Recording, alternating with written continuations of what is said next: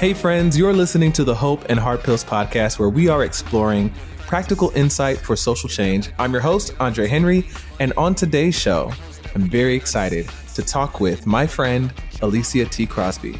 Alicia is a justice educator, an activist, and she describes herself as a reluctant minister whose work addresses the spiritual, systemic, and interpersonal harm that people experience.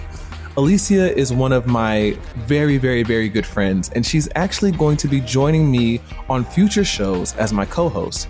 And so I thought it would be really great for you to just get to know her.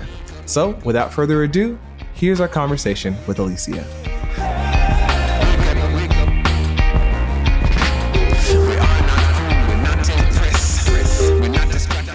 So I thought of Alicia because I know that she is one of the friends that I can call when I'm reading something about social change and I find something that is really interesting, or even if I'm having trouble wrapping my brain around it, like she's someone that I can invite into that as a conversation partner.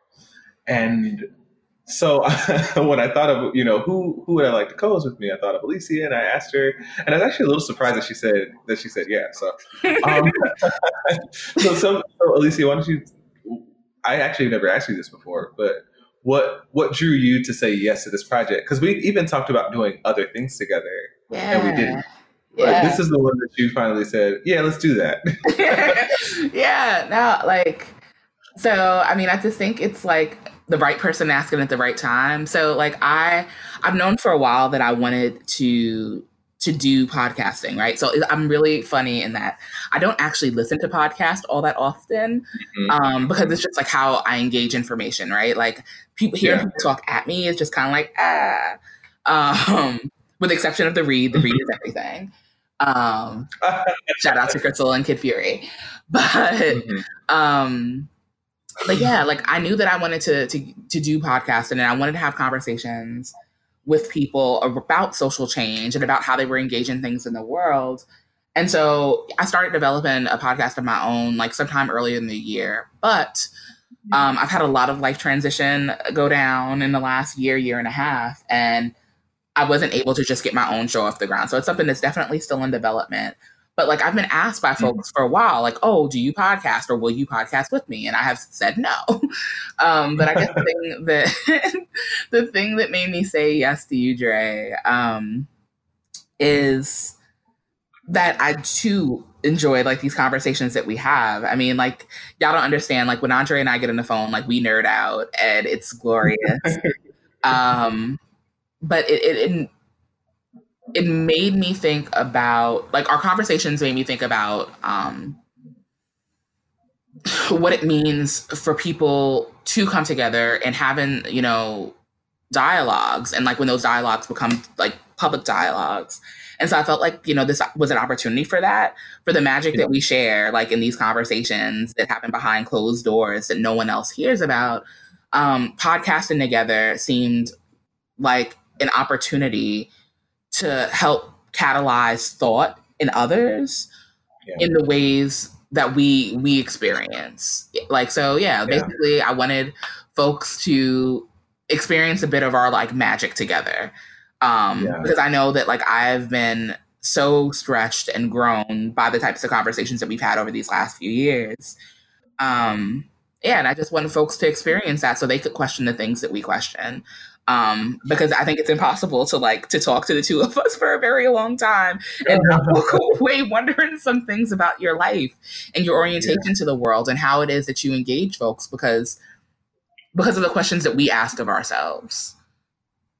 Yeah, I love, like, one thing that I appreciate about the conversations that we've had is that I feel like you come at the conversation about social change from a bit of a different angle than I do. And it really enriches it for me, because also because of a part of your experience, like as like an executive director and all these kinds of things, and a facilitator, like there are some things on like the interpersonal level, the way that people interact with one another, the ways that people create spaces of harm or healing or safety or courage or whatever that are just not at the forefront of my mind. And I just really appreciated talking with you about that. And so I know that a lot of folks who are listening, this may be their first time hearing about you and your work. So could you tell us about your experience with the Center for Inclusion and just kind of where you come from and how you enter this space about with the conversation about social change? Yeah. Okay. So, in order to do that, I actually have to go way back into time. Way back into time. Yeah. So, I think for me, like considering what social change could and should be, has definitely been. It definitely was something that was like catalyzed, like thought wise for me, like when I lived in New York. So I'm a native New Yorker. I'm living in Chicago now. I'm actually about to move to North Carolina to start seminary at Duke Divinity School. And so I remember being in New York and first working as a foster care caseworker, and then later on as an educational advocate with a civil rights organization, and seeing how systems impacted people. And that being the thing that made me like want to like investigate and interrogate like what social change could and should be. Because I saw systems that said like on paper that they were doing X, Y, and Z for people, but in actuality were like impacting their lives in very different, and I think sometimes in very detrimental ways. And yeah, so that definitely started like way back when, like in my casework experience and in my educational advocacy. And that actually led me to Chicago. And so like in me coming to Chicago, where I came to get a master's in social justice, because apparently that's a thing that you can do these days. More on that later. I, halfway through my program, did a project around religion and LGBTQ equity, specifically looking at youth, and wondered how families and religious entities could be more affirming and caring and supportive and celebratory of LGBTQ youth, because I was seeing like patterns of exclusion that were having like really like super real like impacts on people's lives, and wanted to figure out like how we could like kind of, you know, change the tide that way. Anyways, I share all that to say is that project led to me actually started a nonprofit called Center for Inclusivity. And so I started that project with a friend and a colleague, Jason Bilbrey, in 2015. It's actually really interesting to speak about now because we've actually like phased out operations, and you know, no one thinks about like the end of a thing when they started, but you know, we started off wanting to have and cultivate forums for public dialogue, and that those public dialogues led to us really considering and leading others in considering like how we could cultivate spaces that prioritizes the exploration of identity, intersectional equity, and inclusivity. And so that's what I've done over the last, like, you know, 4+ years of my life, and what I'm going to continue on doing, albeit as a consultant. So let me ask you a question. I'm not even going to finish because, so let me ask you a question. Yeah. You started a center, started a nonprofit. Yeah.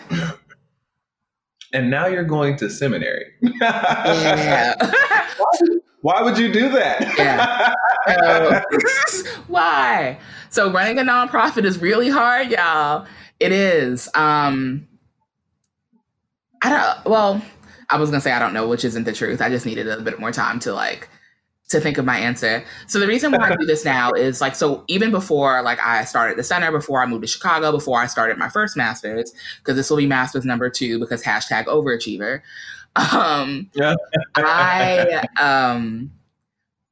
reason why I engaged in that project that like led to me starting like the center in the first place is like, I'm really interested in harm and trauma, and specifically like religious violence and trauma. And so like there are a lot of folks out there approaching this in different ways. But like I remember like years ago, like sitting with like a scripture verse. Don't ask me what it is right now. I'm still the worst person at remembering like exact locations of like things. But I remember like considering what it meant when it is us, when it is people of faith and belief who erect themselves against the knowledge of God. It's like when we're called to like level those things, but we ourselves serve as barriers to God, like through our action or inaction in some cases. I wanted to consider that, right? So that's actually what drew me to grad school in the first place, and like why social justice is a thing that I explored. But the reason why I'm going back now is like to deepen that work. And so I want to look at how religious violence and trauma connects to the socio-political function in our social context, meaning specifically within the United States of America, and how people's deeply held religiosity, and I will nuance that by saying toxic religiosities, right? Like, so what it means when like evangelical Christians work to influence policy and practice to fit their morality at the expense of others, because like there is a very real impact in the lives of a lot of people because of these deeply held toxic religiosities. And I want to study that and talk about it more and help people consider like, what does it mean to live into your faith practice in a way that's non-injurious to other people? Because there's a lot of violence, I think, that's perpetuated in the world right now at the hands of people who, some of which may be well-meaning, but others who definitely have like nefarious intentions and are using religion as a means of controlling others. So that's why now. And that's why, why a little bit of why I shifted out of the nonprofit sphere. But I'm definitely still continuing on in the work that I did around identity, intersectional equity and inclusivity, albeit like, again, as a consultant. And I facilitate, I write, I speak, but I'm doing that in a sort of like freelance space in order to free up my energies to both, you know, engage more deeply in this study and even like engage maybe more deeply like in my consultancy work. Yeah, you know, I ask about seminary because I feel like sometimes just even involving religion in the conversations, like for some people, it feels like you're like bridging a chasm, right? Like, or you're breaking down a partition because we have these very compartmentalized ways of viewing the world.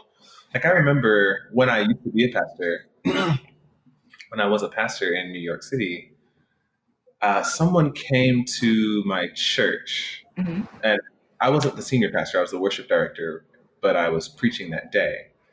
And he sent me a Facebook message later on and was like, does this mean that you're not going to be making music anymore? And I was like, I didn't say this to him, but it was such a strange question to me at the time, because I'm thinking like, you do know that I have been preaching this entire time. You just didn't know about it, you know? But I say that to say like how compartmentalized, you know, these conversations can be. And now, you know, being outside of the ministry and even having a very different relationship to Christian faith than I used to have, I actually wanted to kind of leave this whole part out of the conversation, right? Like, really? Being in religious spaces and having like even spiritual conversation, like there was a part of me that really did. But you know, it like kind of brought me back to even being open to spirituality at all, and to even, you know, sometimes I say I'm barely Christian, like I'm just enough. I go with Christianish. That feels true. I'm somewhere, you know, somewhere in there. I like Jesus. Yes, I like Jesus very much. So what kind of brought me back to Christian faith was actually studying nonviolent struggle. Yeah.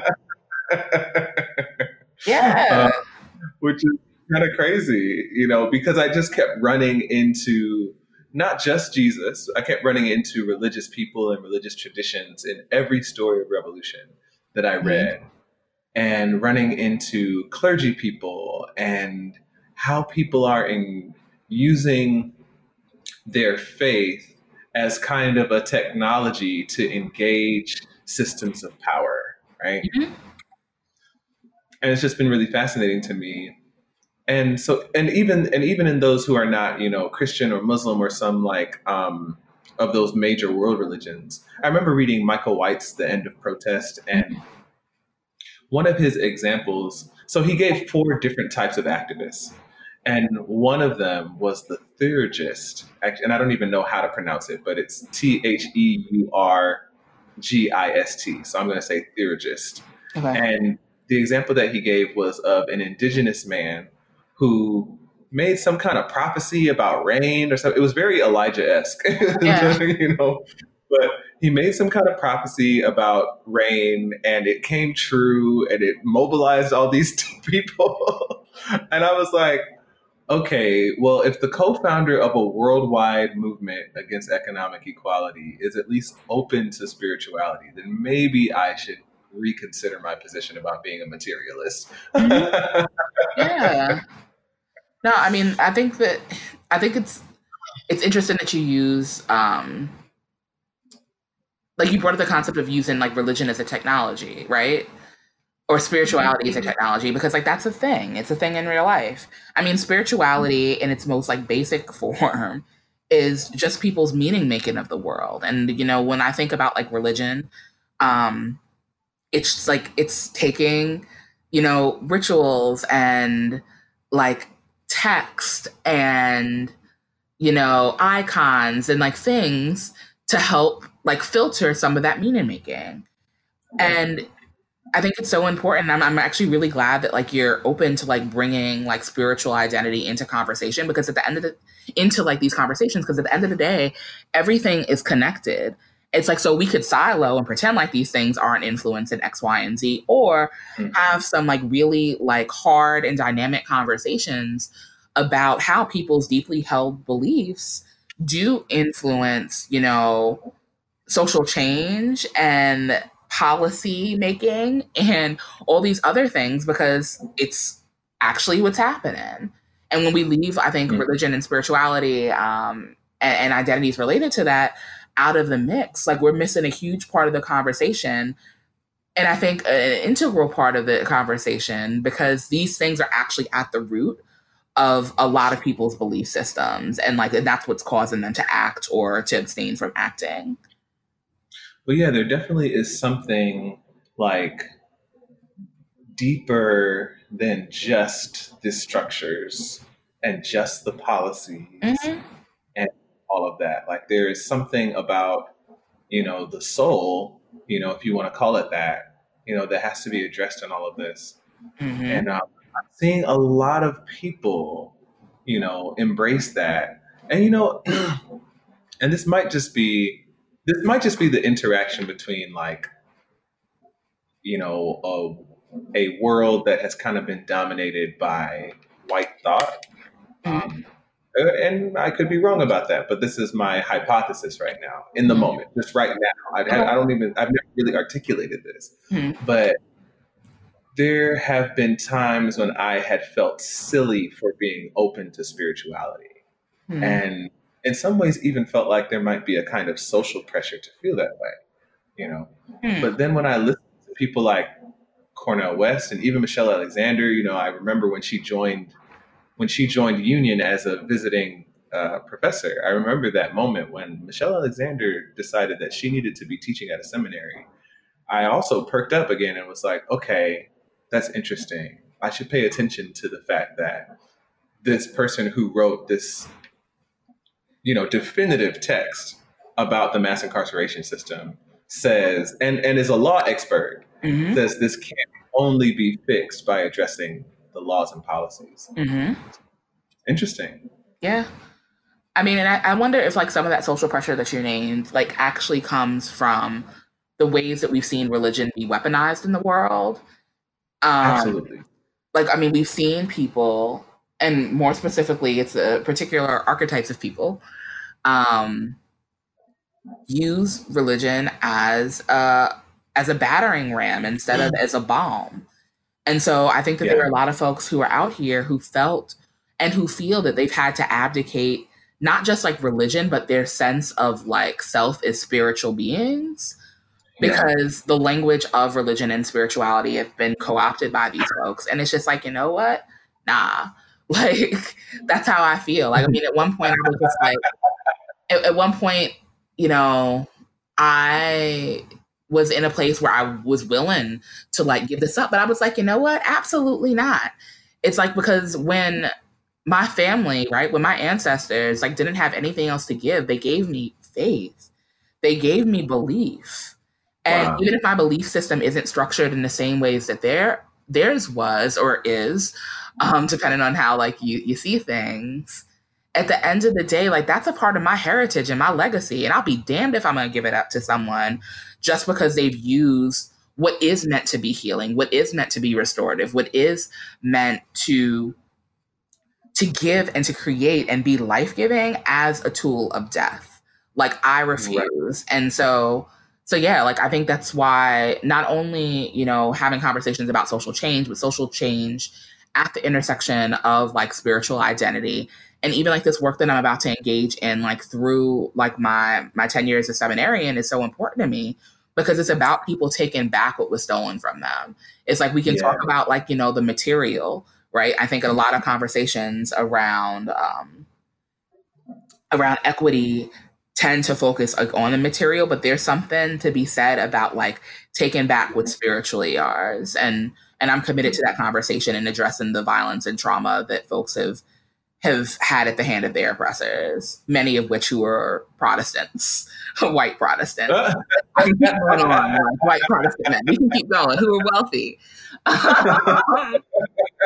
yeah, let me stop. I'm gonna be good. No, I'm not. No, we gotta be honest. And you know, I'm gonna be really candid about this. Like, I have a lot of stuff that I'm working through when it comes to my own spiritual identity and faith and all that kind of stuff. And I hear these kind of two parties, right? There's one party that says, you know, when the colonizers came to Africa, they took the land and gave us the Bible or something like that, right? Like, it's the white man. And then I hear the other side of people like Michael McBride, you know, who I talked to, and he was like, man, don't let these white people take Jesus from you. You know what I mean? Like, even that can be, I think, an injustice in a way, to say that I can't relate to the faith that has actually maybe enriched my life. You know, in my case, it has. You know, I had some really great experiences as a Christian. And to say, well, because of white supremacy, I can no longer have that. And I see both sides of that thing. But, you know, I had an experience the other day in D.C. on this long work trip we were talking about earlier. Yeah. I went to the African American Museum. Ooh. Yeah. And I gotta tell you, I mean, I totally understand those people who say, listen, too much violence has been done in the name of white Jesus for me to approach being a Christian. I get that. I hear that. It resonates with me.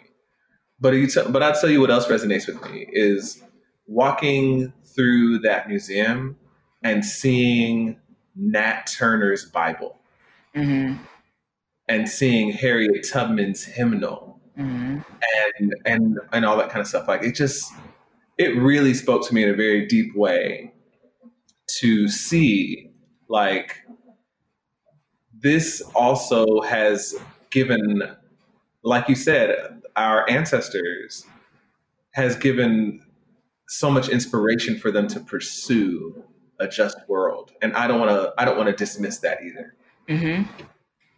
Yeah. I mean, that resonates. I mean, I think, you know, there's so much of the museum I've yet to see because that place is massive and beautiful. But I mean, I think about the pride that I had felt like looking at contemporary movement, like, and evidence of that in that space.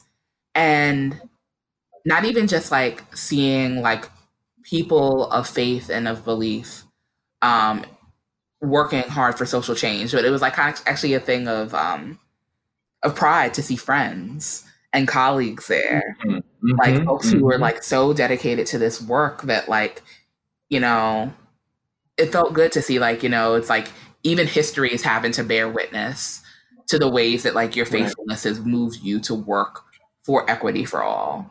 Like that was like a really like dope feeling. Yeah. So I want to ask you a question. Yeah. What is like a big question about social change that you've been pondering lately? So it's actually funny that you asked this. It's like, because this is actually something that's very present in my mind. It's maybe like, what does healing look like? It's like, so we talk about change, right? Like we get all the things that we want. Then what? Like, that's the question that I've been asking, because, if all things are made right, if people have access to the same, power and resources, there are wounds, like deep, profound wounds that have been left by like generations of violence that we all bear, right? Like those who've experienced marginalization and those who have acted as oppressors. Right. Like, what does it look like when we're healed and when we're well?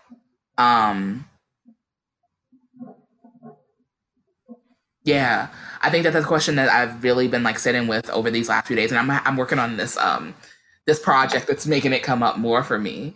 Because I just think if we're not focused on wellness as a part of these conversations, then even if we see certain types of violence is stopped, we're going to see others emerge, because people are going to still be acting out of their wounding, and they're going to be acting out of those places of their own trauma.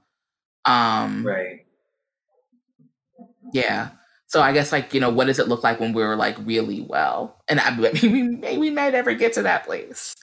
The idealist in me that even like bothers to like question that thing.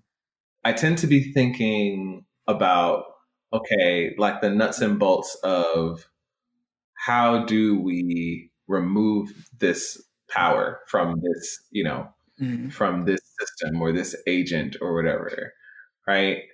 And I have to do a lot of work to come back to what is the relational infrastructure required for us to be able to do this. Yeah. You have experience thinking that way and moving in that way. And so that's what I'm actually really excited about too in our conversations, is for you to already just be like, okay, but what about this? I think in my fancier titles, I go by equity consultant and justice educator. Really, what I am is a question asker. That's like what I do. I just ask questions. Yeah. And encourage other people to ask questions, because I think that like that sense of inquiry and that sense of like wonder is what helps build those relational bonds that we're talking about, are so critical in social change and justice work. Yeah. If you stay curious about people and about systems, then you'll find out the truth about them, good, bad, and indifferent. So like you see the places like where social change is needed, question ask, and will reveal some things to you. And in order to like strengthen the connection that you have between you and an entity, or you and a person, or whatever, like asking questions gets you to that end too. And so that's really all I do. And honestly, all I want to do is I can continue to ask questions myself and encourage people to do the same. Yeah. Question everything, y'all. Question everything. There's goodness that comes out of that. Like, questions give us the space to create. No, it doesn't have to be. Doesn't have to be this way. Doesn't have to be. No, it doesn't have to be this way. Thank you for listening today. If you like what you heard and you haven't already, please subscribe on your favorite podcatcher. Leaving a rating and review on Apple Podcasts also helps us get in more ears and minds. This podcast is made possible by our fantastic patrons. Thank you for being a part of our work at Hope and Hard Pills. As usual, you'll get the uncut, extended version of the episode on Patreon. If you want to join the work in our Patreon community, just look us up at patreon.com/Andre Henry. To go deeper, get subscribed to our email newsletter. Head over to andrerhenry.com and click Join the Movement, where you'll get practical insight on anti-racism and social change every week. And you'll never miss a new article, song, or podcast episode. You can follow Andre Henry on Facebook and Instagram at @TheAndreHenry. Connect with Alicia on Facebook, Instagram, and Twitter at Alicia T. Crosby and her website, aliciatcrosby.com. That's all for this episode of the Hope and Hard Pills podcast. See you next time. Peace.